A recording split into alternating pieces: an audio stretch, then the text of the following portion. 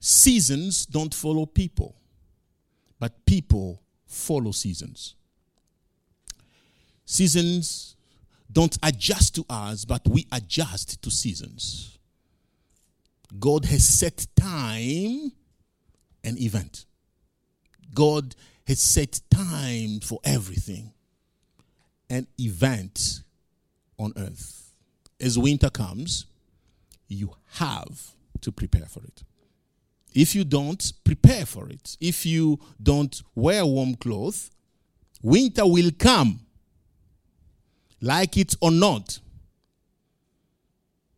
Getting ready for it or not, winter is coming, friend, and it will get cold. The temperature will drop. Those who are smart will start changing the settings of their air conditioning. Heaters will be resuscitated from the garage. In our offices, in our bedrooms, will change temperatures. It simply shows that seasons don't follow us. We adjust to seasons. We adjust to season. And if you don't follow seasons, you face consequences. Nobody will force you. You will face it yourself. God created seasons. He created time. God created time. He spoke, and the first day came to existence. So let me show you something. I will start by explaining why we have these things here. God created time. The first day God spoke, creation. Things came to existence. Time came to existence. He gave us day and night. And we call it the first day. Everything started on that day. Everything we know in time started on that day. And before time, there was what we call eternity before. Eternity before. God is out of time. It's out of matter. He's out of space. On that day, everything started. Time started. Then in due time, when he set the time, in his due time, he sent Jesus Christ to die for us. Not in time we chose. The time he chose, Jesus came. There was many years between those two events, but it finally happened. And Jesus himself said, in due time, Jesus is coming back again to judge. Not to die on the cross, but as a judge in due time. So, when Jesus was on earth, he told his disciples, I don't know when this will happen, as Jesus is a human. Nobody knows when that will happen. But between the cross and the judgment seat, that time here is called the last days. We've been living in the last days. From the day Jesus died on the cross, he came to earth, to the time he will come to reign as a judge. That is called the last days. But the last day, one day, is the day he will sit to judge. The last day, not days. The last days start from the time he came on earth to the time he will sit on that throne. But the day he will sit on that throne is the last day. Where, you remember, eternity before will be linked to eternity after. And the two eternities will meet. We'll start living in eternity again. From the last day to the first day Does it make sense? The last day, the first day, in between, we have creation and event. We have the last days, last day. So we are waiting and believing his return because he said he's coming back. He said that. He's coming back. Theologians, or scholars, they have studied events and signs of the last day. They call that eschatology. Study of the last days, eschatology. Unfortunately, they came up with more than one theory to explain to us or to interpret what will happen around the last day. The study of the last days or the last day is eschatology. But what will happen around that, we have more than one theory. Some people say this, some people say that, some people say that. So let's go through some of them. The first one is preterism. Preterists believe that all apocalyptic scriptures were written only to encourage persecuted people in the first century. They don't believe the scriptures to be prophetic. They don't believe that this will happen. What we read in the book of Revelation, according to them, is not something that will happen. It has happened, according to them. Those were just writings to encourage those who were being persecuted in the first century. There's so much details there in this theory of preterism. I'm just giving you a simple kind of overview of what they believe. Some of them believe that the second coming of Christ has taken place. So we are living now, according to preterists, we're now living into that era. The second coming of Christ has taken place. Others are post-millennialists. They believe that Jesus will return after the millennium. Then the church will reign on earth for 1,000 years. Good will overcome evil, and then Jesus will return again. So there is 1,000 years that will happen, and Jesus will come after that, after the 1,000 years. Amillennialism, in Hebrew, in Greek, it stands for no.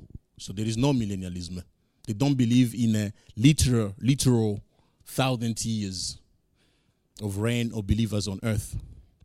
They don't believe in that. So they think that we are now living in the millennium here.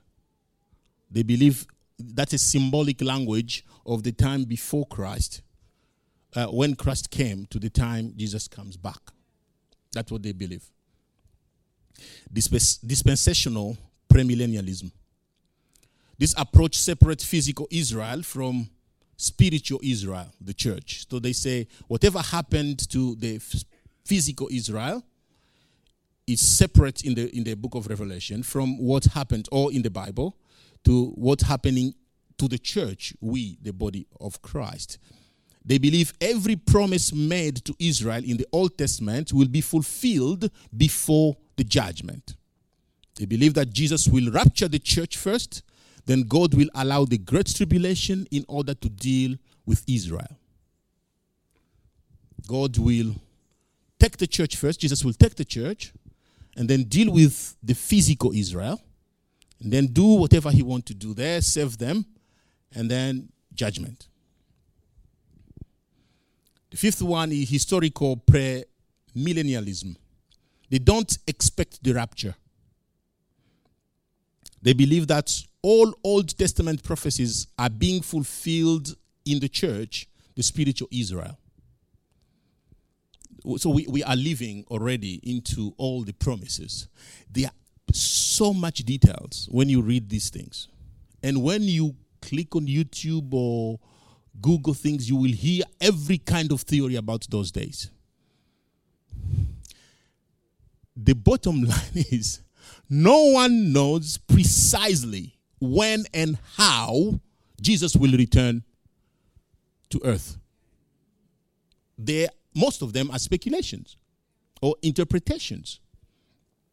Whether you believe in the rapture or not, whether you believe in millennium or not, I can say with boldness that Jesus is coming back and he will judge the deeds and words of all people.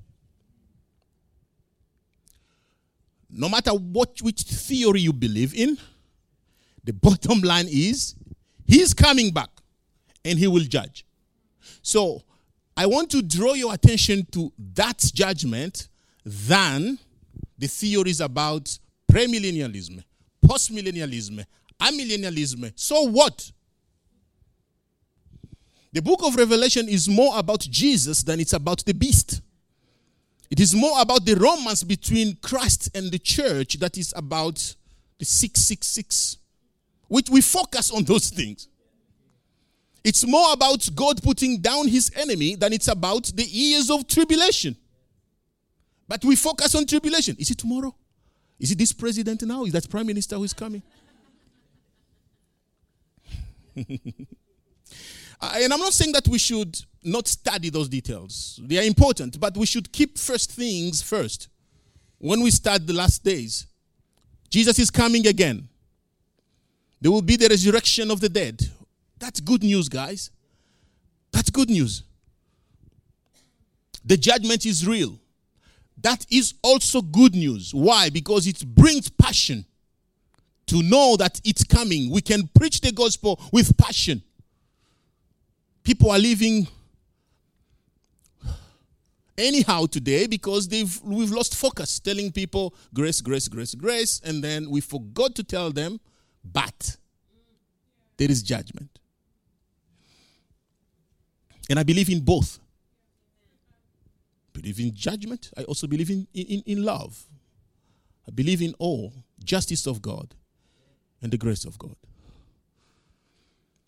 The disciples wanted to know the exact day and hour of Jesus' return, but instead of giving them the exact time, he gave them some clear signs of what will happen that will announce his return. So let's look at some of those. One is wars and rumors of wars. Matthew 24, 3-7. While he was sitting on the Mount of Olives, the disciples approached him privately and said, "Tell us, when will these things happen? And what is the sign of your coming and of the end of the age?" Jesus replied to them, "Watch out that no one deceives you, for many will come in my name saying, 'I am the Messiah,' and they will deceive you. You are going to hear of wars and rumors of wars. See that you are not alarmed, because these things might take place. But the end is not yet. For nations will rise up against nation and kingdom against kingdom. There will be famines and earthquakes in various places." Since the declaration of this prophecy, there have been countless wars around the world. The impact of it depends on where you are. Maybe because you're in Australia, you don't know it's happening. Wars are still going on. Currently, more than 32 countries are going through conflict. But Jesus said, the end is not yet. When we see wars, we should know that the end is not yet there.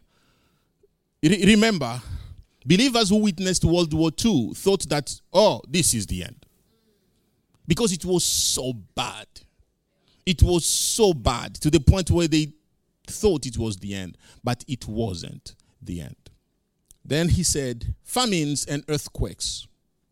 For nation will rise up against nation. Matthew 24:7. And kingdom against kingdom. There will be famines and earthquakes in various places. You know what? Nearly 1 in 3 people in the world, 2.37 billion, did not have access to adequate food last year. 2.37 billion people did not eat well last year. Poor nutrition causes nearly half of death in children under 5. 45%. 3.1 million children each year die because of poor nutrition, according to World Food Program. Between 1998 and 2017, earthquakes caused nearly 750,000 deaths globally, according to World Health Organization. But Jesus said, the end is not yet. Those are signs of the last days. From here, from the cross to the judgment seat. They will be happening there. It's not yet the end. Then he said, persecution of believers. Matthew 24:9. Then they will hand you over to be persecuted, and they will kill you. You will be hated by all nations because of my name. It's okay if your colleague at work doesn't like you because you mentioned the name of Jesus. It is okay. It was promised. From the time Jesus said you will be persecuted, it started. It has been around. And this is not something to scare us. It's promised. The glory ahead is greater than the hatred in the office. In 2 Thessalonians, Paul addresses the issue because believers were persecuted to the point where some of them thought the day of the Lord had come. It was so bad. 2,000 years ago. Persecution continues. Christians have been persecuted for their beliefs since the launch of Christianity. The bottom line is persecution was promised, and persecution is there to stay. We know we stand for the truth. It's not always fun to stand for the truth. It's not. And then he said, good news will be preached to all nations. Matthew 24:10-14. Then many will fall away, betray one another, and hate one another. Many false prophets will rise up and deceive many, because lawlessness will multiply. The love of money will grow cold. The love of many, will grow cold. I know the love of money can't grow cold. We love money. But the one who endures to the end will be saved. This good news of the kingdom will be proclaimed in all the world as a testimony to all nations, and then the end will come. It's after verse 14 that Jesus said, and then the end will come. Everything that happened here was just the signs of the last days. When the good news is proclaimed everywhere, it will make room for the end, the judgment seat. It seems like the church has the responsibility in the fulfillment of that prophecy. Don't you think so? Jesus said, go and make disciples of all nations. And then he said, until the good news is proclaimed everywhere, the end is not yet there. Do you see the connection there? We have the responsibility to call Jesus. The church. The more we preach the gospel, the more room we make for him to come back. Quicker. And the lazier we are, the longer these things keep going. The lazier the church is, more persecution will continue, more earthquakes will continue, more famines will continue, more wars will continue.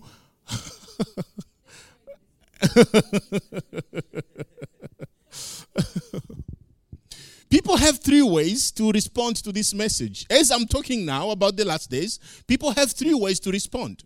Like in this group now, we have three groups of people. The way we respond to this message of the last days. The group one ignores it, or at least is ignorant of it. You know, those are two things. Group one choose to ignore it. Last days, they've been talking about this for many years. My mom said it to me. My uncle said it to me. I'm now 60. It's never happened. Hey, you know that's happened. You can choose to ignore it, or you are just ignorant of it. Nobody has explained these things to you, so you You don't know what is happening with the last days. Group 2, they are aware of the last day. They know it's happening, but they don't desire it. They don't want it to happen. They don't want Jesus to come back for some reason. We have different reasons. Maybe they're still enjoying life. So they feel like, Jesus, push it a little bit further. Jesus. They try to push the throne as far as they can because they are still enjoying life. Maybe that's where you fit. You have plans and you think if Jesus comes back, he will stop your plans. That's fine. You have the right to choose. Group 3 is fading up with life for some reason. They are tired. They wish Jesus' second return was set for tonight. They desire Jesus' return, the second coming of Christ to happen now. You know what? Desiring or not, ignorant or not, seasons and time have been set by God. Regardless of how you feel about it, regardless of how people feel about it, it will happen. This time happened without your opinion. This time happened without your opinion, my friend. This time will happen without your opinion. Judgment will take place. Winter is coming. Regardless of how you feel or think about it, Jesus is coming back. And God has set the time. Let's read Matthew 16:27. For the Son of Man is going to come with his angels in the glory of his Father, and then he will reward each according to what he has done. The question is, are you ready or not? We must be ready to meet the Lord whenever that day arrives. And I will say this slowly so we can be on the same page. He may come for us today, or we may go to him. Our earthly lives may end in physical death or Jesus' return, but we will all one day stand before the throne. The question is not if Jesus is coming tonight or not. The question is, even if he doesn't come tonight, you may go to him. And if you don't go to him, he may come to you. So we have options. Are you prepared for any of those meetings? Ways of meetings. Meetings options. 2 Corinthians 5:10. For we must all stand before Christ to be judged. We must, not we may, not we can. We will each receive whatever we deserve for the good or evil we have done in this earthly body. But now, if you will only forgive their sins, Exodus 32:32-33. But if not, erase my name from the record you have written. But the Lord replied to Moses, no, I will erase the name of everyone who has sinned against me. Sin forces God to erase the sinner's name from his book of life. It forces him. People say, why does God send people to hell? God does not send anybody to hell. When we sinned, the boat started to sink. We created that hole. We created the hole in the boat. Then it started to sink. And then God said, oh, I have a rescue boat outside. Can you jump into it? He said, no, we're trying to fix this one first. He said, it is sinking. Can you see it going down? No, we will try to fix it. Okay, fix it. Everybody voluntarily, can you come to this one here? There is a rescue boat outside. God is not sending anybody to hell. In fact, God is inviting us to avoid hell. And the decision is ours. Revelation 21:27. Nothing unclean will ever enter it, nor anyone who does what is detestable or false, but only those written in the Lamb's book of life. Only those who are in the book. Whoever will not be found in the book of life will face eternity in the lake of fire. I don't care how you interpret fire or hell. The one thing I know, it's not a good place to be. Oh, let's say it's just imaginary. It's not. Oh, imagine it whatever you want, however you want. It's a bad place, my friend. And you can tell me, no, we are going to stay on earth, because that's theory too, that we're going to stay here. Jesus is coming back to restore the earth. Other people are saying we'll be raptured and go to heaven somewhere. Does it really matter? Wherever that place will be, heaven, it will be a good place because Jesus will be there. You see why we get confused? Because we try to go into the details, and then you ask yourself, does it really matter? If hell is not a lake of fire, it's something else. It's not a good place to be.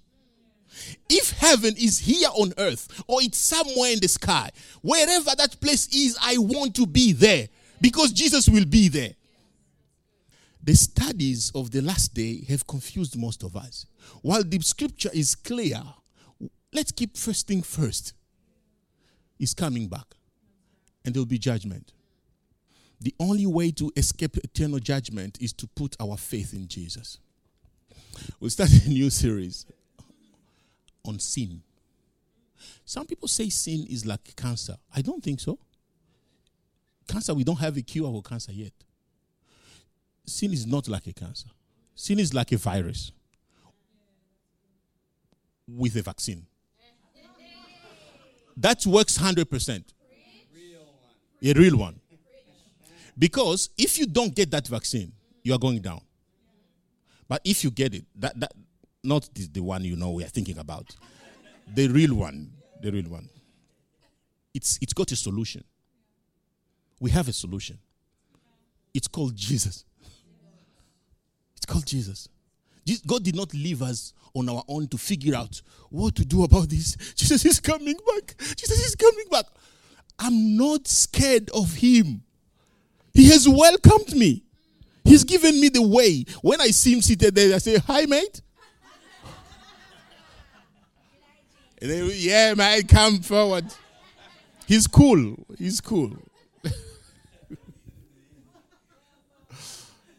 Jesus is cool. I can imagine him being too friendly to us and too harsh to those who rejected him. I see him, come, my son, and what are you doing here? Both attitude, depending on your response to Jesus will determine eternity, will determine what will happen to you after this seat. Jesus, what he did here was to set your life from here to there. What happened on the cross? The purpose was to set you up for eternity. Because when God reconnects eternity before to eternity after, you will be either with him forever or without him forever. And Jesus said, I'm giving you the opportunity to be with me forever. Your convictions don't matter. What you believe in or you don't believe in don't matter. It's your attitude towards the cross that will determine your place after judgment. The cross is the answer. The cross changes everything. Look at the numbers on the screen. Everything you do without Christ gives you 0. Everything you do without Christ gives you 0. But if you put Christ before everything you do, if you put Christ ahead, if you put Christ at the front, everything you do is meaningful. Without Jesus in your life, you add a new job, it's 0. You add a new husband or wife, it's 0. You have 20, a new one, yes. You have 20 children, it's 0. A new house, 0. Whatever success you have in life, whatever satisfaction and pleasure you have in life, without Christ, that's what you get. That's what you get. 0.u.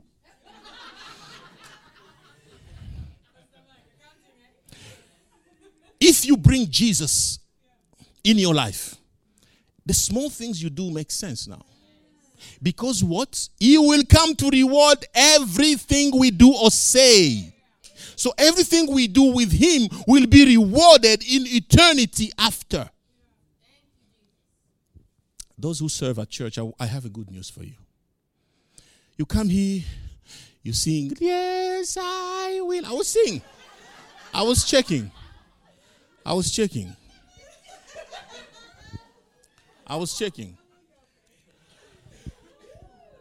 Some of you come early and open the door. The venue team comes and set the tone. You know, someone built this cross for us. Someone set this cross so that it can stand here. You saw someone coming and put that there, put that thing there. Everything you do with Christ will be rewarded in eternity. Small or big, everything you do, you serve at church, you help, whatever you do or say will be rewarded. Because Christ is at the beginning. Christ is the center. Christ is the center of your life. You can work as hard as you want without Christ being at the center of it. It's 0.u.